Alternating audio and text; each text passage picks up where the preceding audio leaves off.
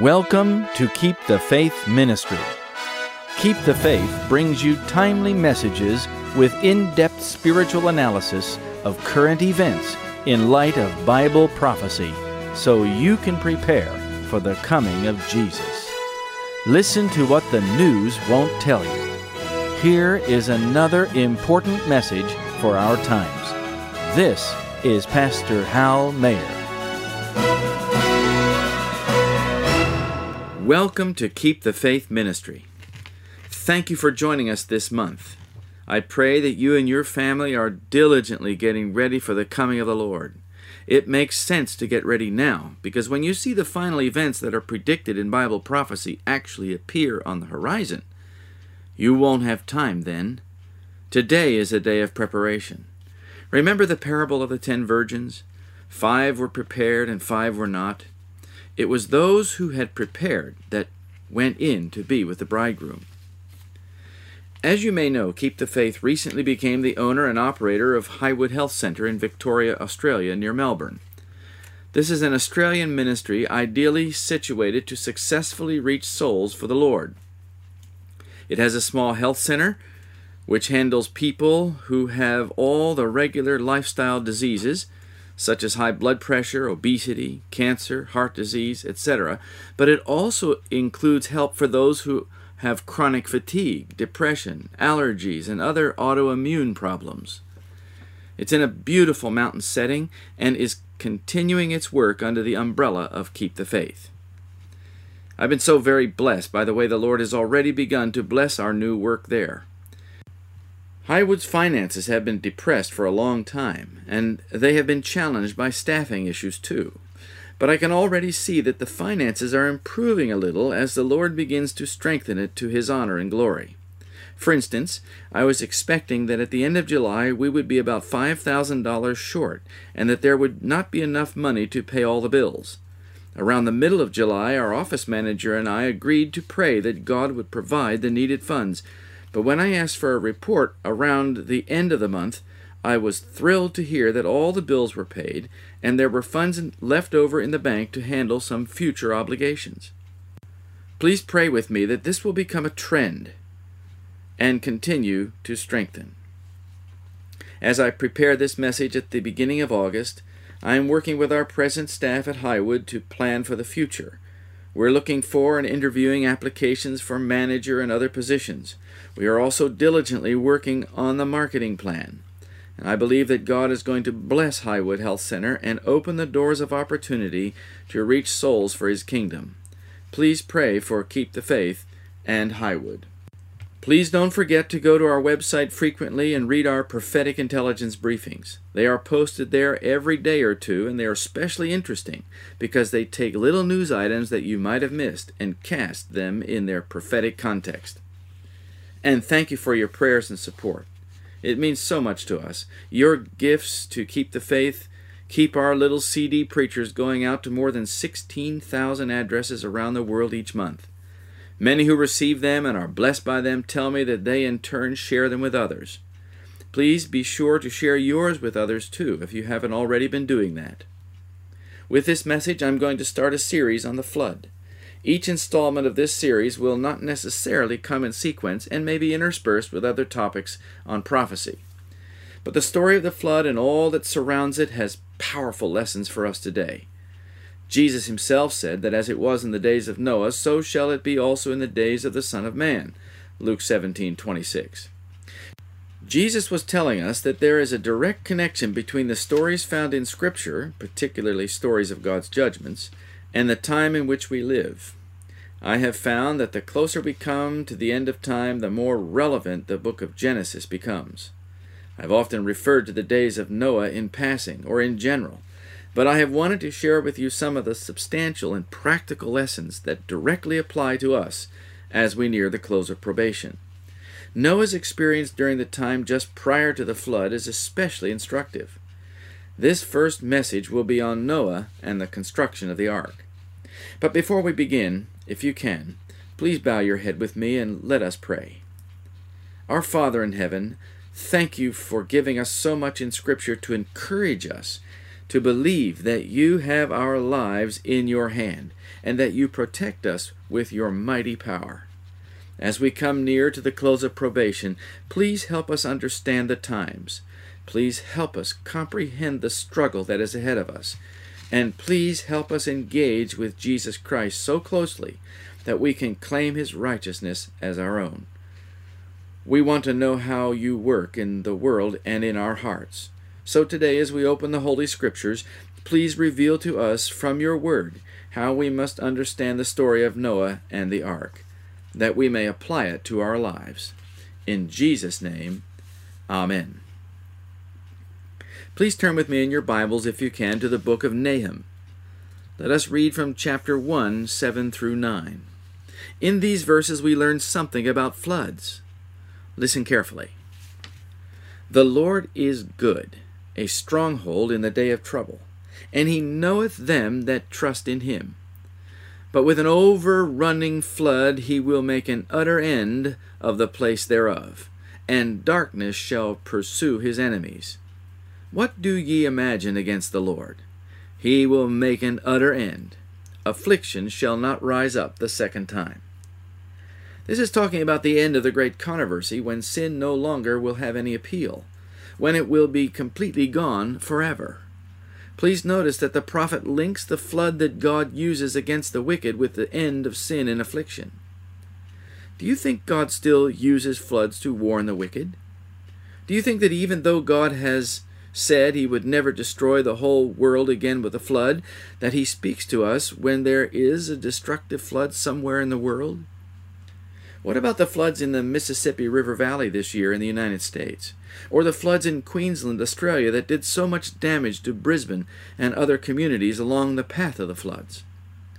What about the 100-foot high or 33-meter tsunami in Japan that killed so many people and destroyed so much property? Are these warnings of God to a wicked human race? They certainly are. Listen to this simple statement from Last Day Events, page 26. In fires, in floods, in earthquakes, in the fury of the great deep, in calamities by sea and by land, the warning is given that God's Spirit will not always strive with men. But God knows how to preserve the righteous from disasters. Floods throw neat and tidy communities into chaos.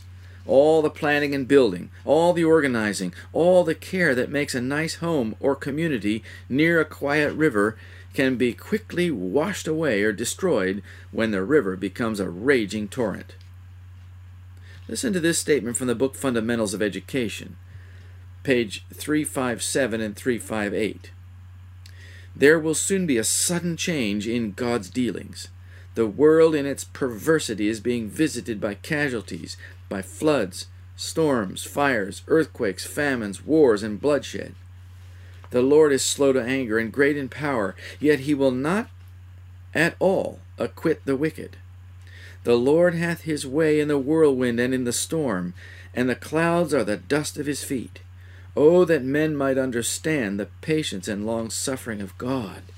He is putting under restraint His own attributes. His omnipotent power is under the control of omnipotence. Oh, that men would understand that God refuses to be wearied out with the world's perversity, and still holds out the hope of forgiveness, even to the most undeserving. But His forbearance will not always continue. Who is prepared for the sudden change that will take place in God's dealings with sinful men? Who will be prepared to escape the punishment that will certainly fall upon transgressors? Notice that we have to prepare for this change in the way God works in the last days. Most of the time it is Satan who brings destruction and chaos to the big cities and even small towns. But here we are told that God will eventually come to limit His forbearance, and He will visit the inhabitants of the earth with His judgments. Now, before the flood came upon the earth, did God have a plan to protect His people? Of course He did. He ordained that there be an ark prepared so that all who desired to voluntarily escape from the disaster could do so by coming into the ark. The story of Noah and the ark represents a number of different things. For instance, if you want to survive the coming tempest against your faith, you need to have a character that is like the ark, a bulwark against the devil and his temptations, a protection against the flood of pressure and temptation that Satan will hurl at God's people during the time of trouble, just before Jesus comes in the clouds of heaven. Your soul needs to be like Noah's ark.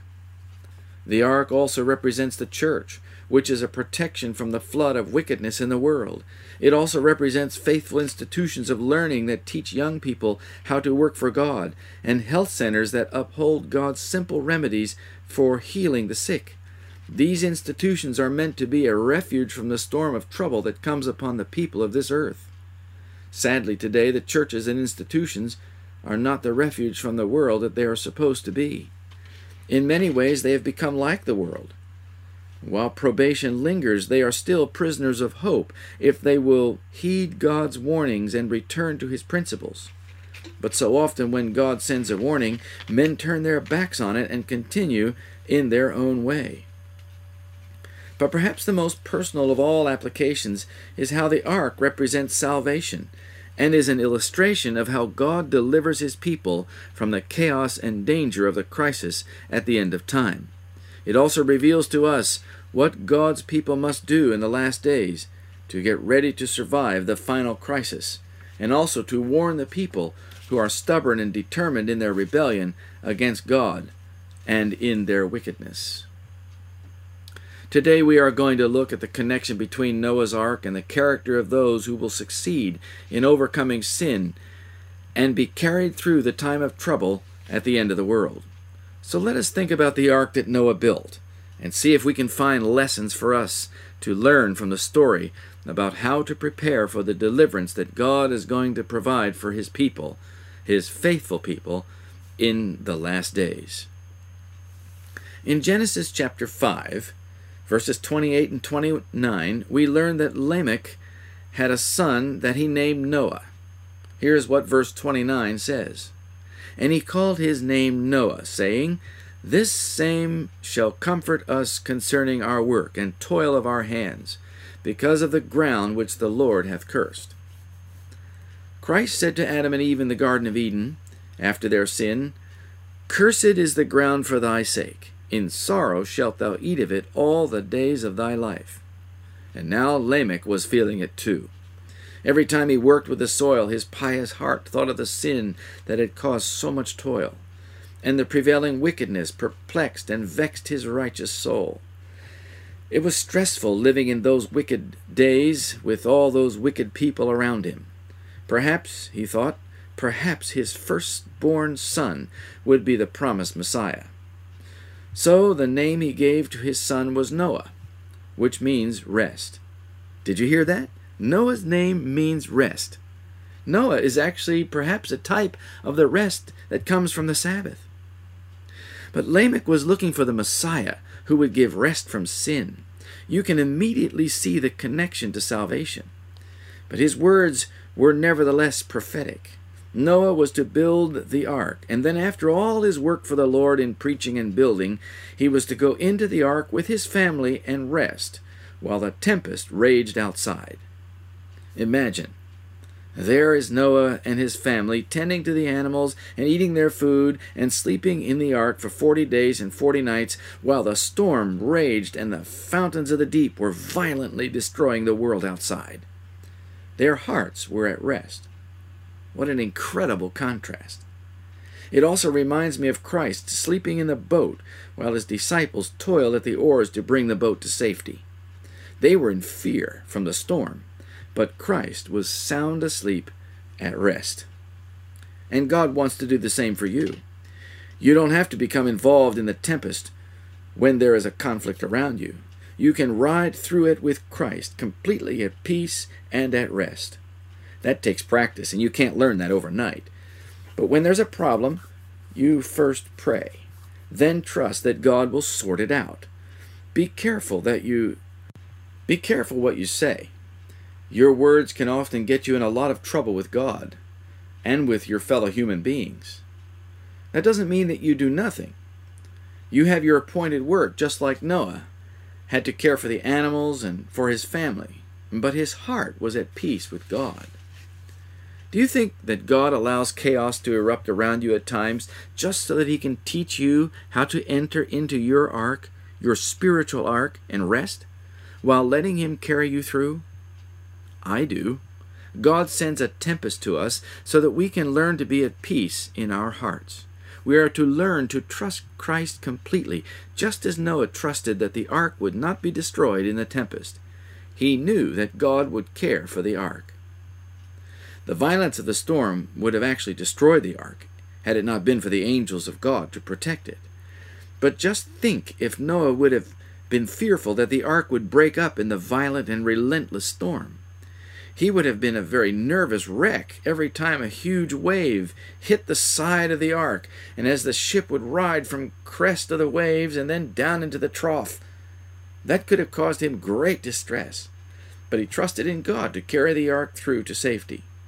He may have had to hang on sometimes to keep his balance, but his heart was at peace. If your character is fully controlled by Christ, you can trust that his power will carry you through.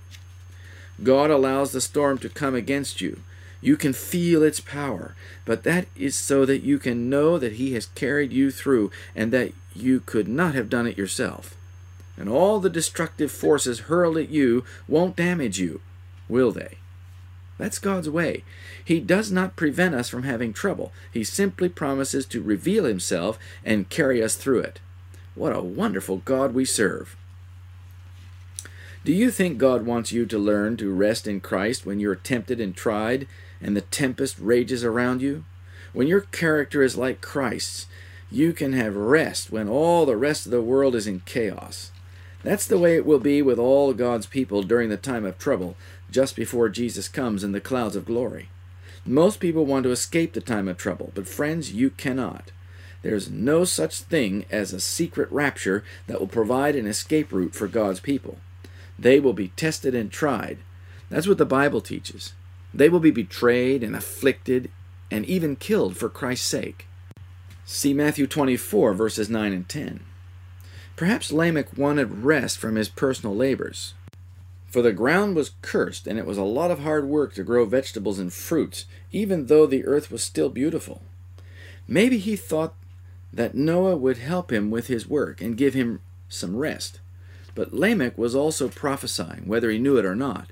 He was saying that Noah would perform an important service for the Lord. He would reveal to us, right down at the end of time, the principles of trusting in the Lord for everything. If we follow God's instructions like Noah did, we will be saved in the end and be resting in Christ, at peace with God, when the inhabitants of the world are suffering from intense fear, so much fear, in fact, that their hearts will fail them. See Luke 21, verse 26. Noah is an example of righteousness by faith. He took God at his word. He acted upon God's instruction, and then he trusted that God would look after him.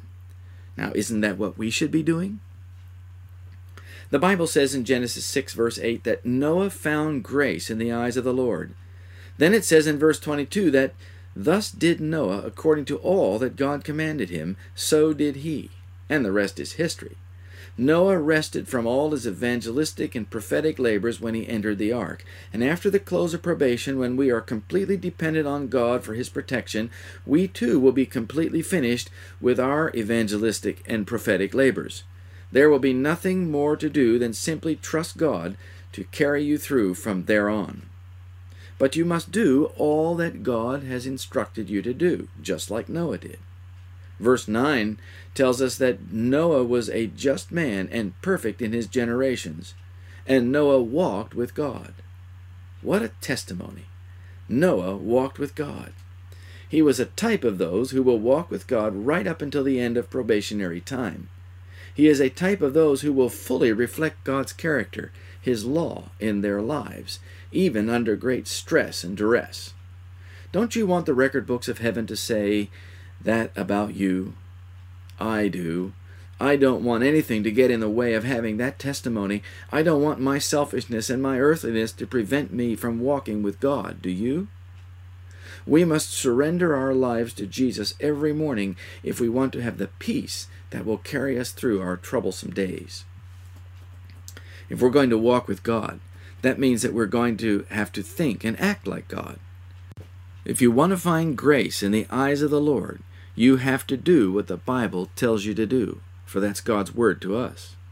So many people today think that they don't need to follow the Word of God or the Bible.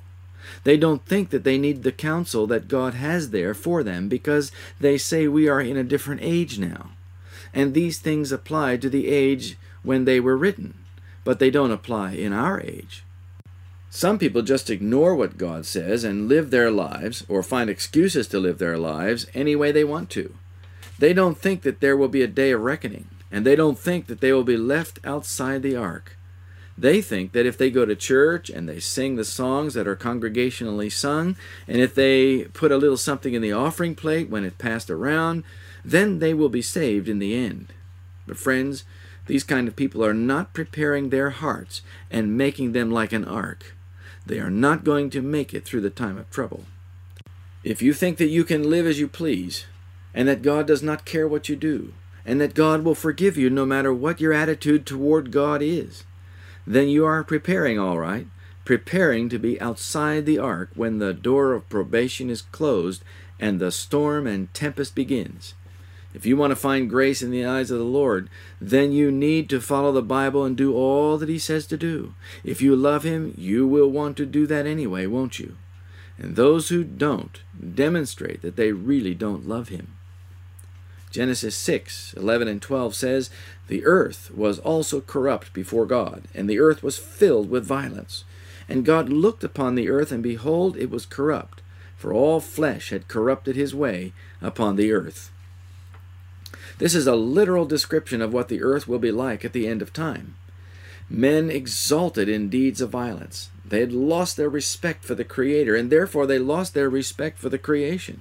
Even human life was regarded with astonishing indifference. Do you think the earth is filled with violence today? Is it corrupt? I am often shocked as I read news reports of violence, murders, wars, gangs, bloodshed of all sorts. We are living in a time when, as never before, except the time before the flood, is there so much violence. And it isn't just in real life.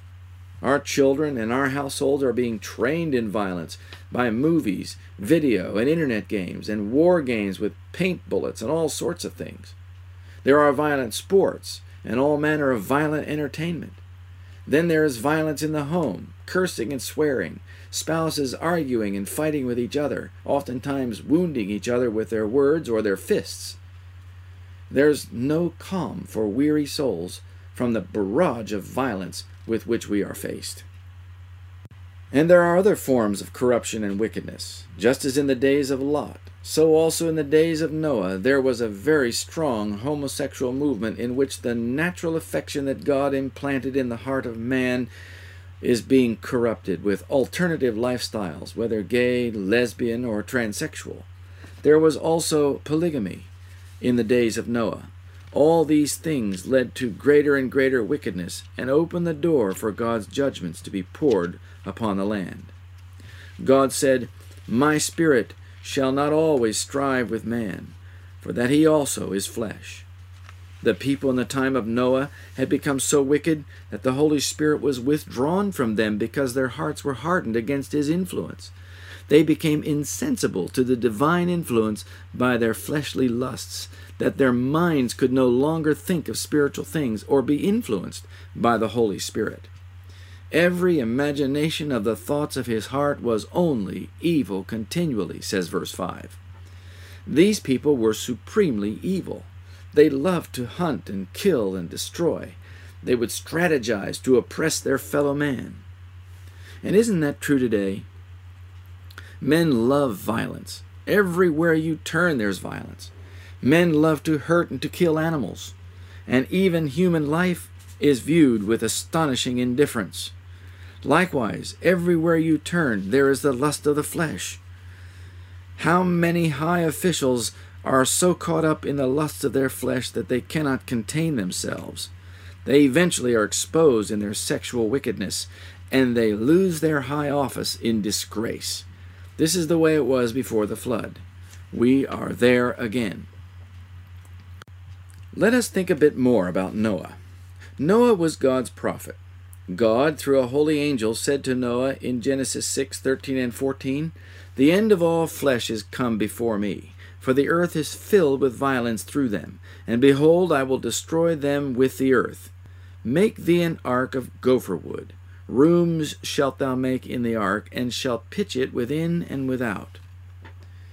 Think for a minute about what Noah must have thought when God, through a holy angel, told him he would destroy the earth with a flood. And then God told him to build the ark. This was a radical idea. It didn't seem to fit with the normal circumstances of life. People weren't thinking about floods, nor were they thinking about rain and storms and disasters. The same today, by the way. Most people are not thinking about the coming destruction upon the world. They don't want to think about it. It's too unnerving to them. They just want to live blissfully, believing that everything will be okay. To go out and build an ark in those days was extreme. People would think you're crazy and deluded. They would mock you and ridicule you. They would criticize your best efforts as insincere. Who would ever buy such a monstrosity? And so they would do everything they could to discourage you. And that is what they did to Noah. You had to be convinced that there was a serious disaster on its way. But Noah believed God, which is the principle of true faith. If you don't believe God, especially when the world is thinking about something else, then you don't have faith. For God teaches us the opposite of the world. All that God tells us in the Bible is exactly the opposite of what we would learn if we went to the secular schools and even to some Christian schools today. Noah was to warn the people of the coming destruction. Noah's message was not appreciated. But then which of the prophets in the Bible did the people appreciate?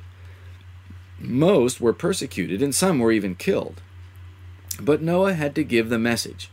It was part of his work, and God spared him the violence that often comes to those with such a message.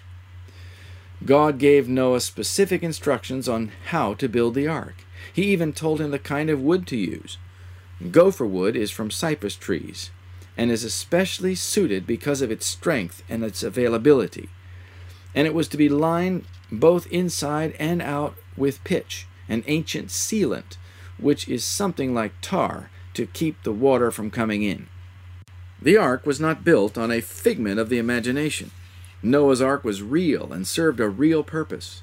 Nor was it built on emotions. Otherwise, Noah would not have completed the 120-year project. He would have given up in discouragement. It was not built on opinions or arguments of man. It was built on God's instructions, strange and unusual as they may have seemed. It was not built on human ideas. It was built on the solid Word of God. Gopher wood is a symbol of the Bible. This wood will withstand enormous pressures and the fiercest tempests. Likewise, your character must be made to withstand enormous pressure. Your character must be made of immovable principles, solid, uncompromising, and structurally sound. These you will find in the Bible. It cannot be built on imaginary concepts. You have to do what God says and follow His instructions, radical as they may seem to you or others around you.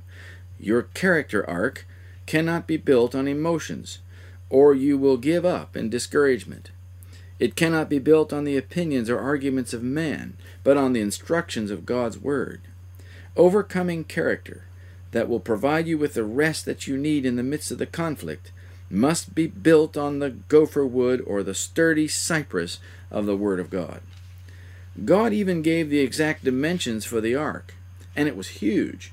It was approximately 515 feet long, or 157 meters, 86 feet wide, or 26 meters, and 52 feet high, or 16 meters.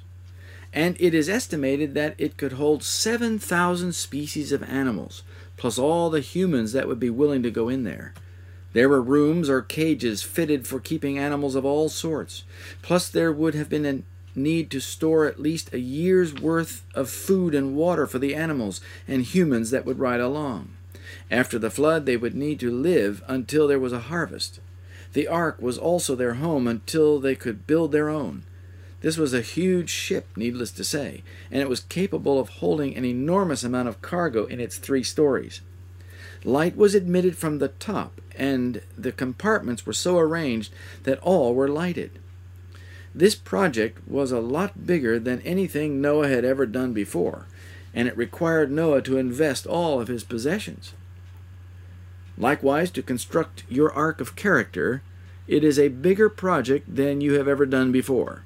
It is challenging to learn to be a true overcomer. Like Noah, you have to work at it day in and day out. You have to be diligent to study the Word of God so that He can speak to you and teach you how to build your ark.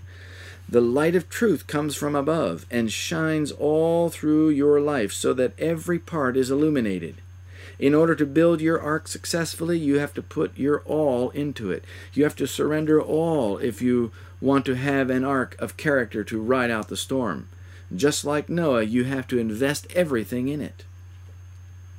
The ark was much bigger than Noah needed for himself and his family, and there was a reason why. Noah was preparing for all those that would come with he and his family into the ark. He was planning on a lot of people, wasn't he? The trouble was, nobody came. The animals came. They were wiser than the people. The birds came. They knew they had better get into the ark. A mysterious and unseen hand guided them in an orderly fashion into the huge refuge. But there was still plenty of room for people, and Noah was disappointed. In spite of the spectacle of the animals, no one budged and came forward into the ark. No one realized that dumb animals obedient to their Creator were a sharp contrast to the intelligent beings who refused the pleadings of mercy. When Noah was finished constructing the ark of cypress trees, it still wasn't ready for the flood. It had cracks and crevices that would allow the water to leak in. So God told Noah to cover the ark inside and out with pitch and seal it. Noah and his workers spread the pitch on the sides of the ark, both inside and out. They made sure that it was waterproofed so that the rain and the waves would not leak into the ark. It was sealed. And when you build your ark of character, you have to line it with pitch too. The ark of character must be waterproofed so that nothing can infiltrate into it from the world. Every crack and crevice must be secured with pitch. Let me ask you, how do you waterproof your soul? Let me tell you how. You must apply the Bible to every area of your life with the aid of the Holy Spirit. You need more than the theory of the truth. You need to apply it practically. So when you study the Bible, you have to think about what you're reading. The love of the truth must settle into your soul and seep into the cracks and crevices so that every word that comes out of your mouth is seasoned with grace and love, and so that every act is gentle and kind. As the truth purifies your soul, it becomes waterproof, and Satan will have no way to get in. Nothing of the world will seep back through from the outside. Your inner life is hid with Christ in God. When you are sealed, then you are ready for the crisis, but not until then. The sealing is a process that takes a while. Noah didn't seal his boat in one day. It took him a while. I don't know how long, but it took him a good while. After all, it was a big boat. And you can't have your soul sealed either in a short time. What is the pitch that seals your ark? Listen to this from Maranatha, page 200. Just as soon as the people of God are sealed in their foreheads. It is not a seal or mark that can be seen, but a settling into the truth, both intellectually and spiritually, so that they cannot be moved. Just as soon as God's people are sealed and prepared for the shaking, it will come. Indeed, it has begun already, and the judgments of God are now upon the land to give us warning, that we may know what is coming. So the pitch is a settling into the truth, both intellectually and spiritually, so that you cannot be moved. What does that mean? Well, it means that you understand the principles of truth for these last days in your mind or with your intellect. You have a well-developed knowledge of the fullness of God's message for the last days, and it is a mature knowledge, not just a superficial knowledge. You get that by studying your Bible diligently, seeking to know God and all that He teaches. Remember that Noah did according to all that God commanded him, so did he. And you have to do all that God commands you to if you want to have a way through the storm. This means that you apply the Word of God to your life. It means that whatever God says to do, you do it, just like Noah did. To settle into the truth spiritually means that you think about what the Bible says and what it does not say. You consider the details of the stories of the Bible to understand what God's faithful people like Noah did to please Him.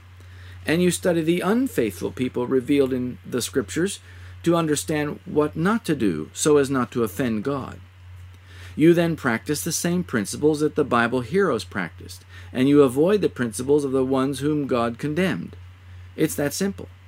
When the Bible gives you a story, such as the story of Noah, you think about what it is saying, and you imagine how Noah went about doing the work God gave him to do. And then you ask God to show you how it applies to your life, and He will show you if you're willing to obey Him. Noah was constantly listening for the voice of God. That means that every morning before he went to work on the ark, before he said a word to the people, he would listen to God's voice. How do you listen to God? You read the Bible and you pray and you talk to God and then you listen.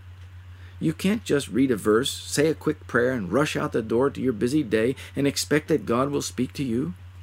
If you want to hear God's voice, you have to sit for a while and meditate. Read the Word and pray. And as you meditate, God puts thoughts in your mind. Then you think about these things and God opens more thoughts. These are very important things to do. Without them, you cannot pitch your ark.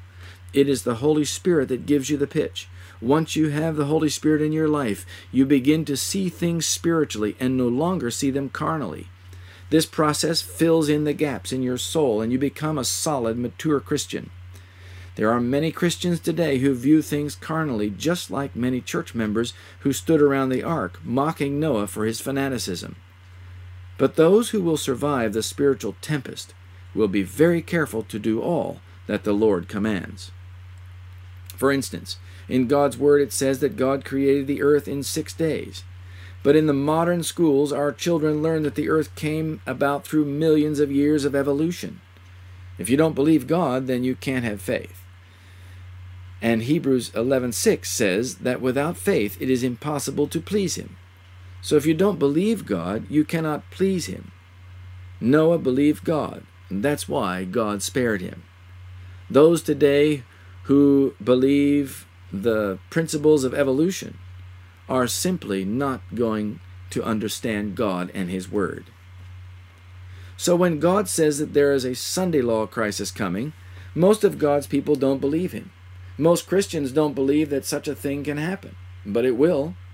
The final crisis is over worship, and the Bible is very clear about worship.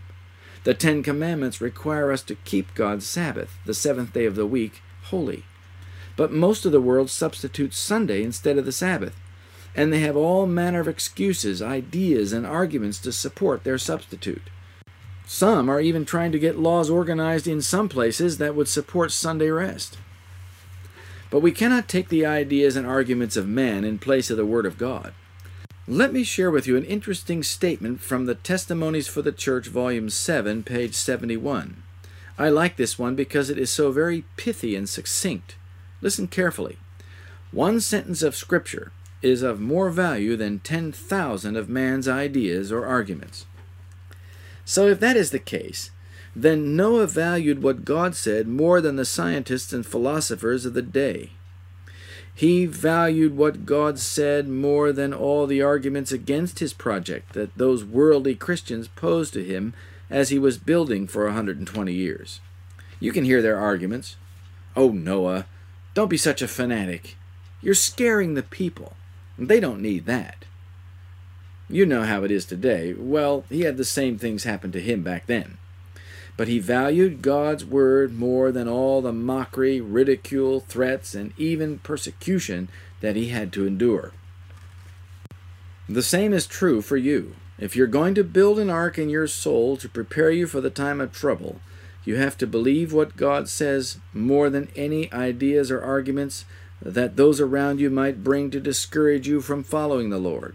Even though it is strange, even though it seems illogical, even though it is radical, Even though some will criticize and ridicule you for your piety, you have to believe God's instructions and act upon them just like Noah did.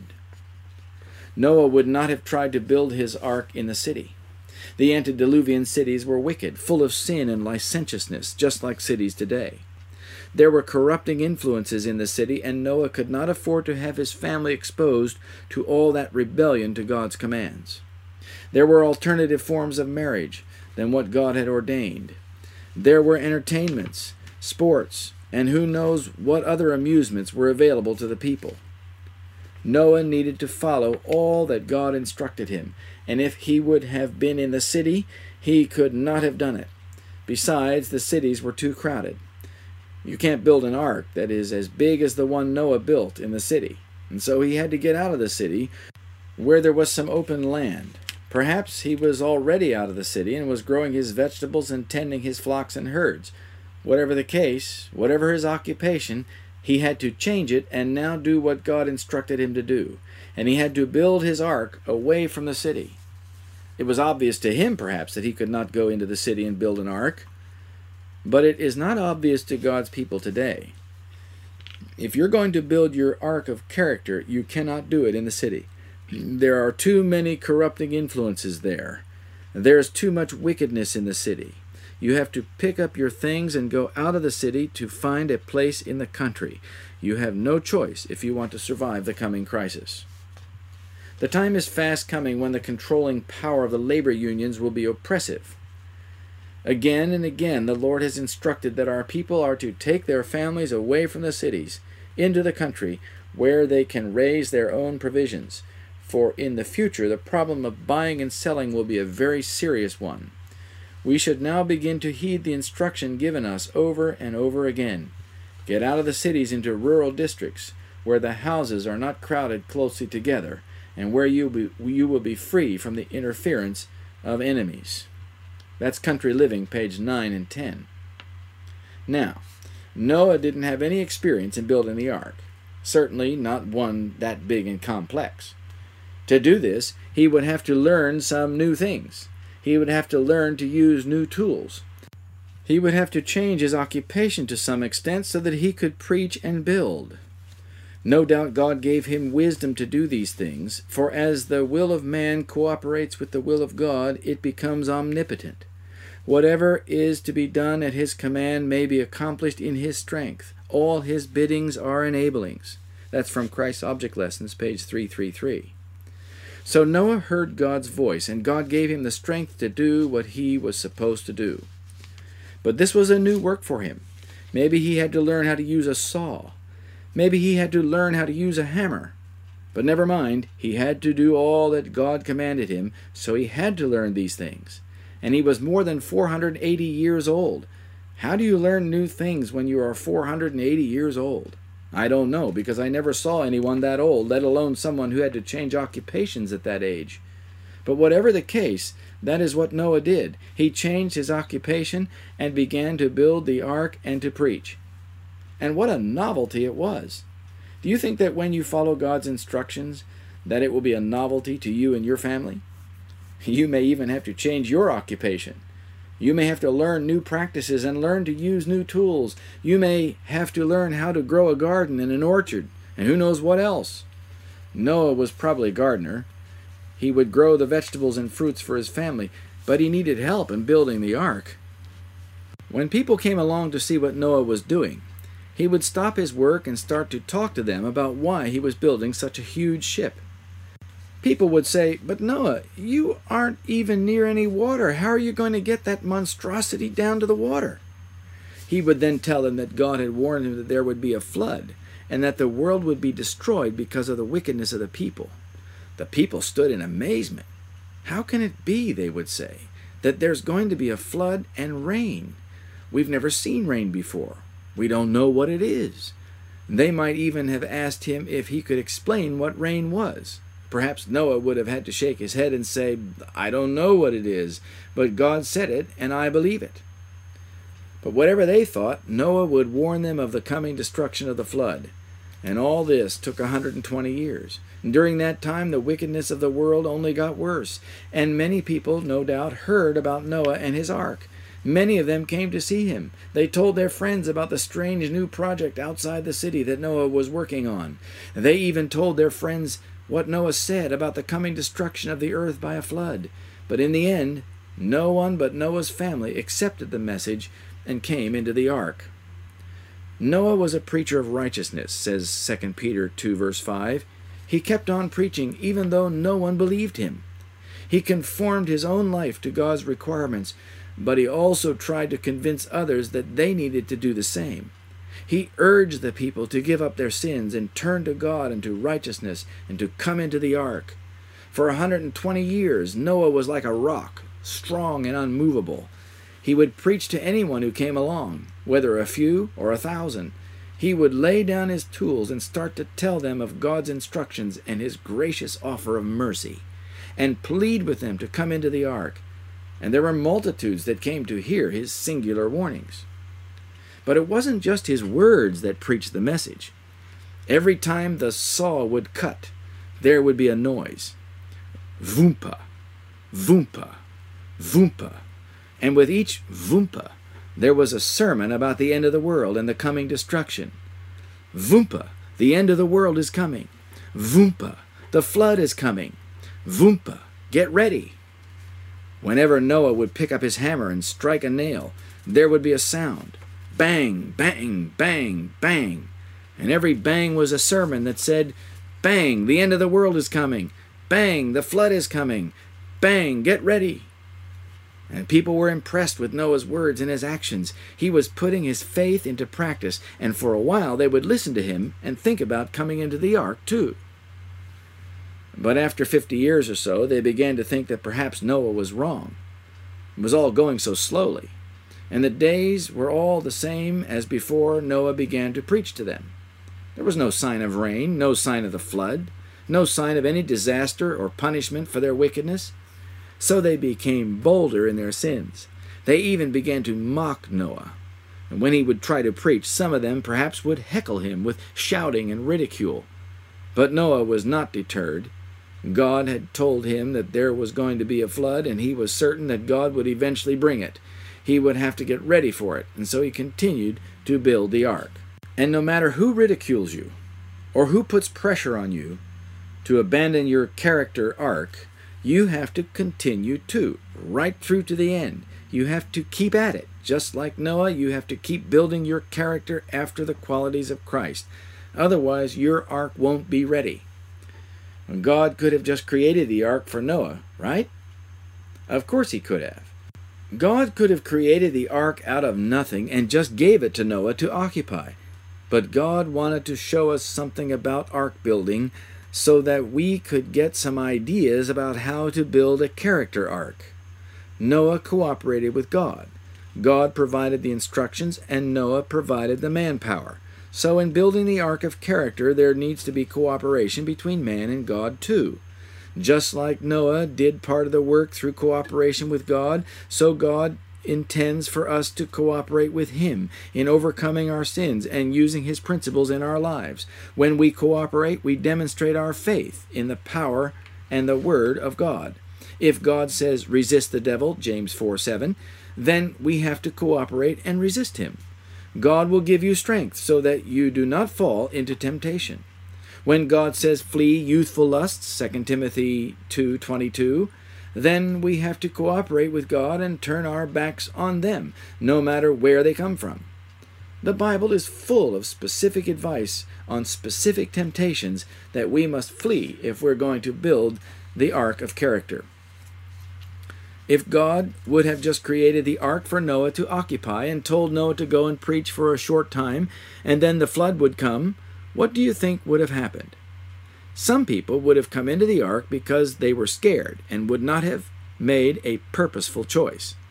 They would not have chosen to obey God out of love, but instead they would have obeyed him out of fear. This is not God's way. He wants us to have the right motive to obey him. Heaven is only for those who love God with all their hearts. It is not for those who are afraid of him. That's why Satan wants to get people to be afraid of God. He knows that if he is successful, they will not be saved, because they will never overcome their sins. Only those who love God with all their hearts can overcome their sins. That's because Jesus comes in and changes them. Noah preached for 120 years. That is a long time, and it was God's plan for it to be a 120-year process. God wanted the people to follow Noah's prophetic advice, even though it took a long time. That way, those who joined Noah would do so out of genuine decision to follow God. Noah was an evangelist that had the same message to bear to the people of his age as we have to bear to our own. We too must tell the people that the end of the world is near. We too must warn them of the coming destruction. God was with Noah when he purposed in his heart to obey God. He gave Noah wisdom to know how to build the ark, something he had never done before. And God will give you wisdom to know how to build the ark of character too. He will show you how to overcome your sins. He will show you how to follow all his instructions. He will show you exactly what you need to do in order to be successful in reorganizing your life so that you can escape the coming destruction, when men's hearts will fail them for fear, and when the time of trouble comes upon God's people. He will teach you how to keep all the commandments, and he will empower you to do it. In order to come into the ark, the people would have to reform their ways. They would have to give up their drinking and their smoking, and they would have had to give up their immorality and their self-indulgence. They would have had to change their habits and live a more simple and godly life in Noah's ark. They would have to get their hands dirty in cleaning the ark. They would have to work hard in physical labor to take care of the animals, bringing them food and water. They would have had to sacrifice their homes, their TVs, their cookies and donuts, their fancy cars, their boats, and all the other toys that they had to play with and make life fun. They would have had to come into the ark and live there for over a month, and then when they came out at the other end, there was no place for them to live, and they would have had to invent all those things over again. If you want the ark of character, you have to change a lot too. You may have to sacrifice, but if you want to survive the coming destruction, you will have to get prepared by a simple, godly life. You have to desire it with all your heart. You have to hunger for Christ's righteousness in your soul, and you must seek after it diligently. He promises to give it to you, and he will if you give him your soul. Noah was also a type of those faithful souls living in the last days who will go through the final crisis. Noah came through the crisis and was admitted into the new earth, now purified by water. The last generation will come out the other end of their crisis, also ready for admission into the new earth. Turn in your Bibles to 2 Peter 2, verse 4 and onward. Let us read these verses. For if God spared not the angels that sinned, but cast them down to hell, and delivered them into chains of darkness, to be reserved unto judgment, and spared not the old world, but saved Noah, the eighth person, a preacher of righteousness, bringing in the flood upon the world of the ungodly. And now verse 9, the Lord knoweth how to deliver the godly out of temptations. Does God know how to deliver you out of temptations? Does he know how to preserve you in your character? Of course he does. And he's calling upon you today to get ready to build an ark in your soul. Build an ark of character. When you do, he can then finish his work in righteousness and end this world of sin. He is waiting for you and me to yield ourselves to his service. He is longing to use us to bring the last message to the world and warn them of the coming destruction. Today, when you hear his voice, harden not your heart. Give yourself to Jesus so that he can help you construct your character so that it will stand the tempest and storm. Then, like God said to Noah, he will say to you, Come thou and all thy house into the ark. For thee I have seen righteousness before me in this generation. I want to hear those words, don't you? Let us pray. Our Father in heaven, we are grateful for the story of Noah. It is a precious story that clearly reveals many key principles to us that we need to understand.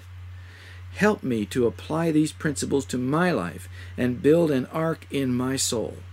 I pray for those who hear this message that they too will build an ark of character so that you can save them and carry them through the crisis. In Jesus' name I pray. Amen.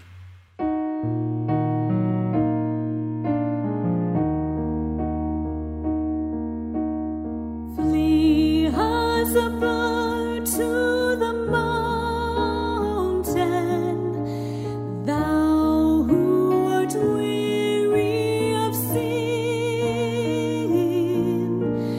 Go to the clear flowing fountain, where you may wash and be clean. Fly, for the Avenger is near thee. Call, and the Savior will hear thee. He on his bosom will bear thee. O thou who art weary of sin, O thou who art weary of sin.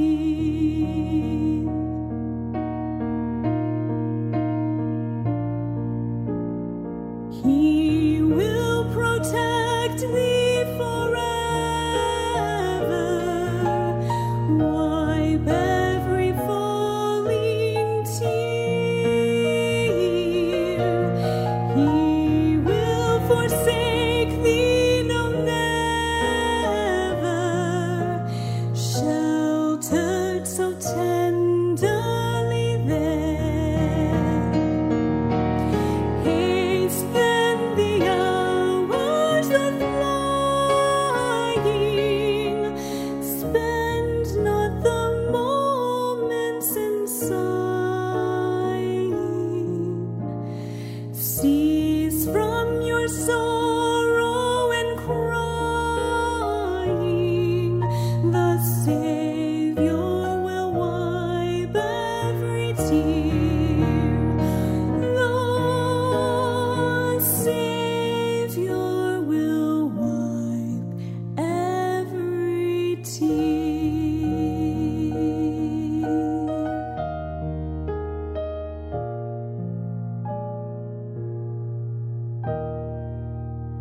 We hope you've been greatly blessed by this month's message. Your prayers and gifts mean much to us. Thank you for your support. The song you've just heard is called Flee as a Bird, sung by Jennifer Buttery. It is recorded on a CD with other beautiful hymns called Seekers of Your Heart. This beautiful CD is available from Keep the Faith Ministry.